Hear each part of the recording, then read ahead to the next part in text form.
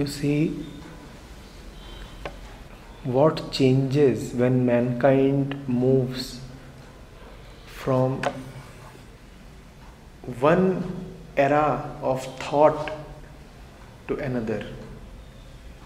What happens when you espouse one ideology compared to the other? Does really anything fundamentally change? Are not all ideologies just thought? And can the nature of thought change?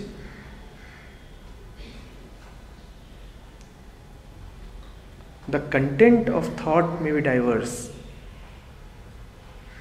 The words may be new. The alignment, the adjustment, the whole configuration of language might appear to change. But let us use the word new with great care, very selectively. Just because something has been reconfigured, we cannot call it new.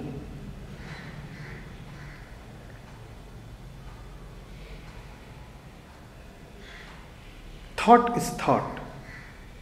The only new comes when actions happens from a center that is not thought.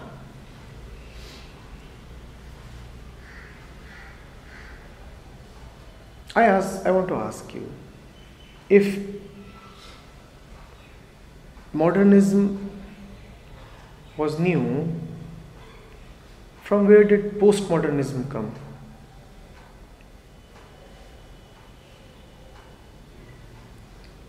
Tell me. You will say, no, time makes everything old. And that is the definition of new. That which cannot be made old by time. Whatever can be made old by time, please remember, is already old. Because time is continuously passing. If time is going to make it old, it is already old. Now it is just a question of definitions. Now it is just a question of how old. Now it can be 80 years old or 4 years old. And by your definition, 4-year-old is young. But a 4-year-old is still old. Somebody else may come and redefine. Somebody else may come and say, no, only a 4-month-old is young. Even a 4-year-old is old. What is dependent on time is already old. What is dependent on time is already passing and making way for the next one. And whatever mankind will conceive will always be replaceable and will in fact be replaced.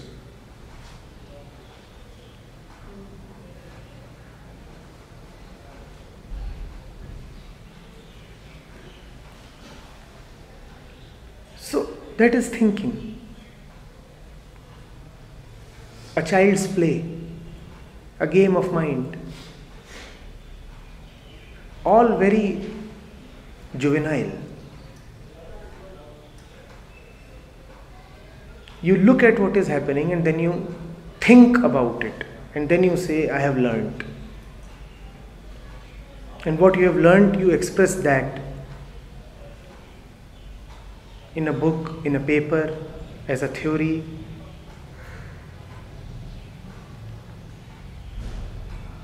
Had you really understood, would you have thought about what you are seeing? Here you are listening to me. If you are really understanding, would you think about what I am saying? Would you be able to give a name to it? Would you bother to give a name to it? So the tendency to look at reality to look at facts, to look at the happening, and then structure it in a form, give it a name, compare it with the past, this tendency itself is a proof of stupidity. If you would really understand, then you just understand. You are done with it. The matter is closed. You live. You no more stay with what you are seeing.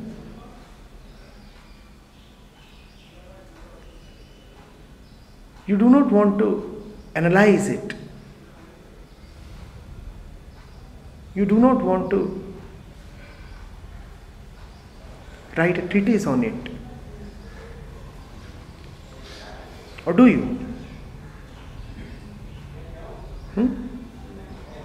Think of all that which is really important, undoubtedly real in your life. Do you want to write a book about it? Won't it be profane to even entertain such a thought?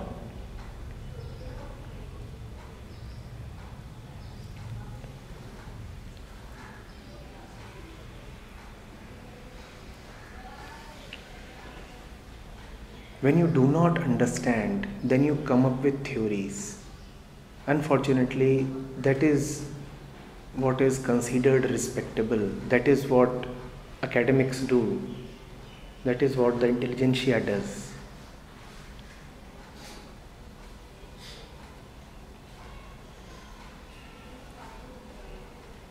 When you really know something, why would you theorize? I know what it is. Why do I need a theory of it? The lover does not need a theory of love. What does he?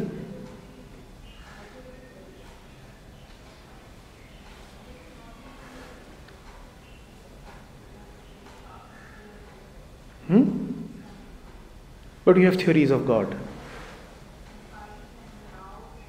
You have theories of evolution. You have theories about mind.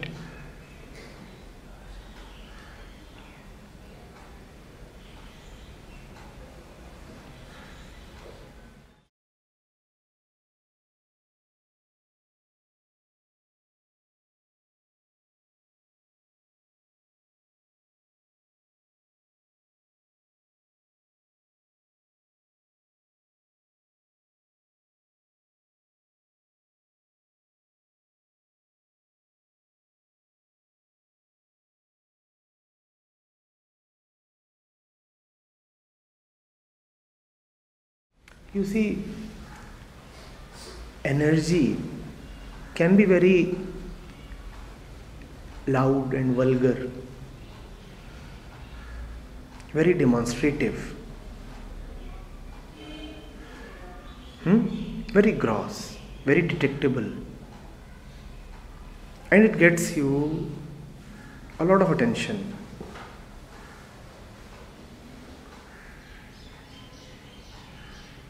People look at you when you are energetic.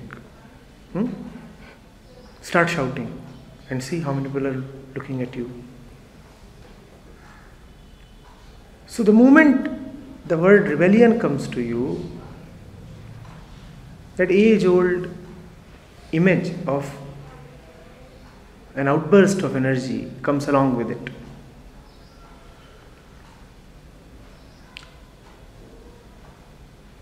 The energy of the hero flows harmoniously. It is not an explosion.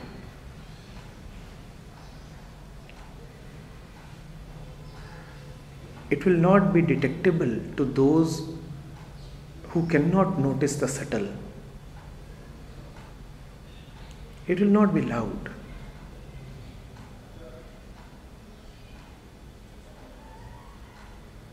Yet it would be uncompromising. It would be extremely strong without being loud. And that does not mean that the real one would abhor loudness when required.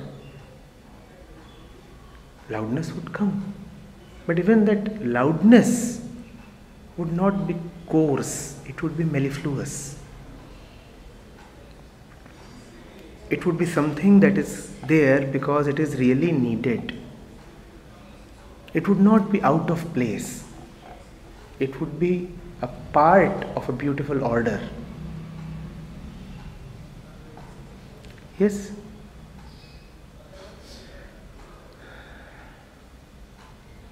When you say that rebellion is energetic, then you are blocking it. Then you are confining it to one small part of your life.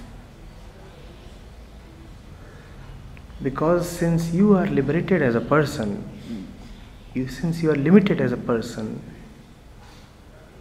your energy too as a person is limited. By linking rebellion to an extraordinary amount of energy, you are limiting rebellion. If rebellion must carry a lot of energy, then rebellion can happen only once in a blue moon.